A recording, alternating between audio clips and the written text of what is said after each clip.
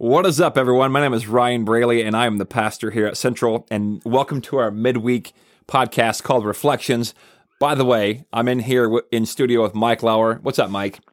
Hot one out there today. It is hot. Just outside our room, there's like 30 infants. Somehow we came into Mike's office, which is also our studio, and there are like a bunch of our little lambs, students, infants, crumb snatchers outside the door.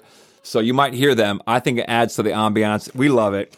And you might hear them yelling or playing. But anyway, welcome to our Reflections podcast. Today, I wanted to share with you a few, just 5, of my own rules for life. Many years ago, I read a book by a now sort of quasi-famous psychologist named Jordan Peterson. It's called 12 Rules for Life.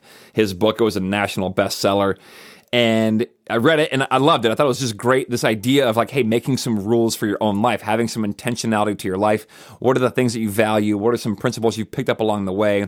And to try to live your life by them and govern your life by them. And so a friend of mine and I, years ago, began kind of drafting our own. I'm not going to turn it into a book at all, but I did mention it in a sermon a couple of weeks ago, and a number of folks commented on it and wanted to get together later and talk about some of my rules for life and even share their own.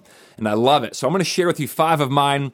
They're like half-baked, so forgive me and bear with me, give me grace. But I hope you enjoy them. Maybe they can spur you on to write some of your own. Or if you have some of your own, give me a holler. I'd love to hear them. But here they are. Here are 5 of mine. I have like 15 of them, and here are 5 of mine. Are you ready, Mike? I'm ready. All right, rule number 1. It's actually rule number 2 in my rules for life, but this is it. Rule number 1 for today. If somebody asks you to dance, dance. I was a DJ for weddings for a number of years when I first moved to Minnesota back in like the late 2000s, and I loved it. I'd go to all these cool venues around town in Minneapolis and St. Paul, and I would see the craziest stuff, as you can probably imagine.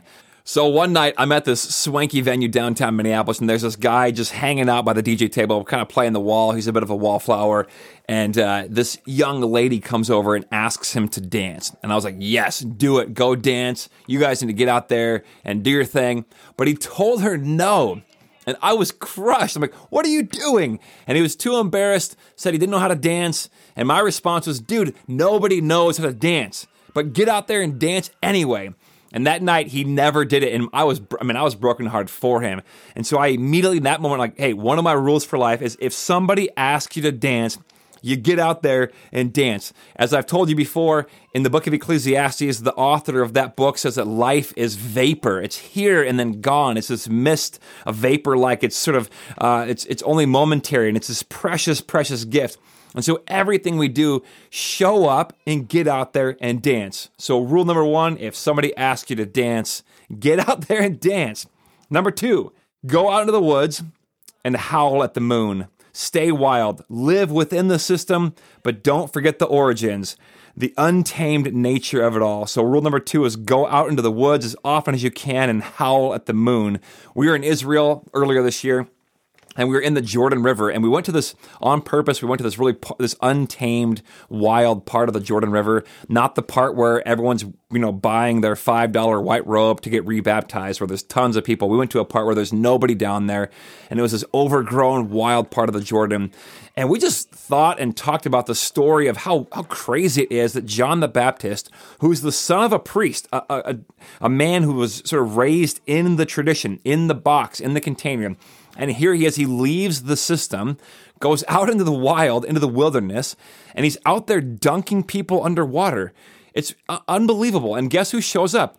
Everybody, a whole bunch of people show up. And actually Jesus then, of course, shows up. And it begins this movement that you and I are a part of, the Christian movement. And so our whole movement begins with this wild-eyed prophet out there dunking people underwater. And I love it. And for me, I've always had I had an easy time understanding Jesus and his humanity and his love for us and the intimacy of that whole picture. I love that. But one of the things I've been overwhelmed with lately is sort of the untamed wildness of God, the unknowableness of God. And so rule number 2 is to remember that. Go out into the woods, howl at the moon, stay wild, live within the system, but don't forget the origins of it all. All right, number 3. I love this one. It's speak life to young people, even when they're behaving like fools. Speak life to them. Be an old wizard to them. When I was younger, in my early 20s, I had two men that I worked for. Their names were Barry and Peter. And they would often, even though I was a complete knucklehead and I was like very raw, fresh out of the wrapper, didn't know what I was doing half the time, they would pull me aside often and just speak life to me and call things out of me and say, hey, Ryan, here's what we see in you. And the words they gave me were like little seeds that just took root. And it was almost also like someone throwing cold water on my face, like just waking me up.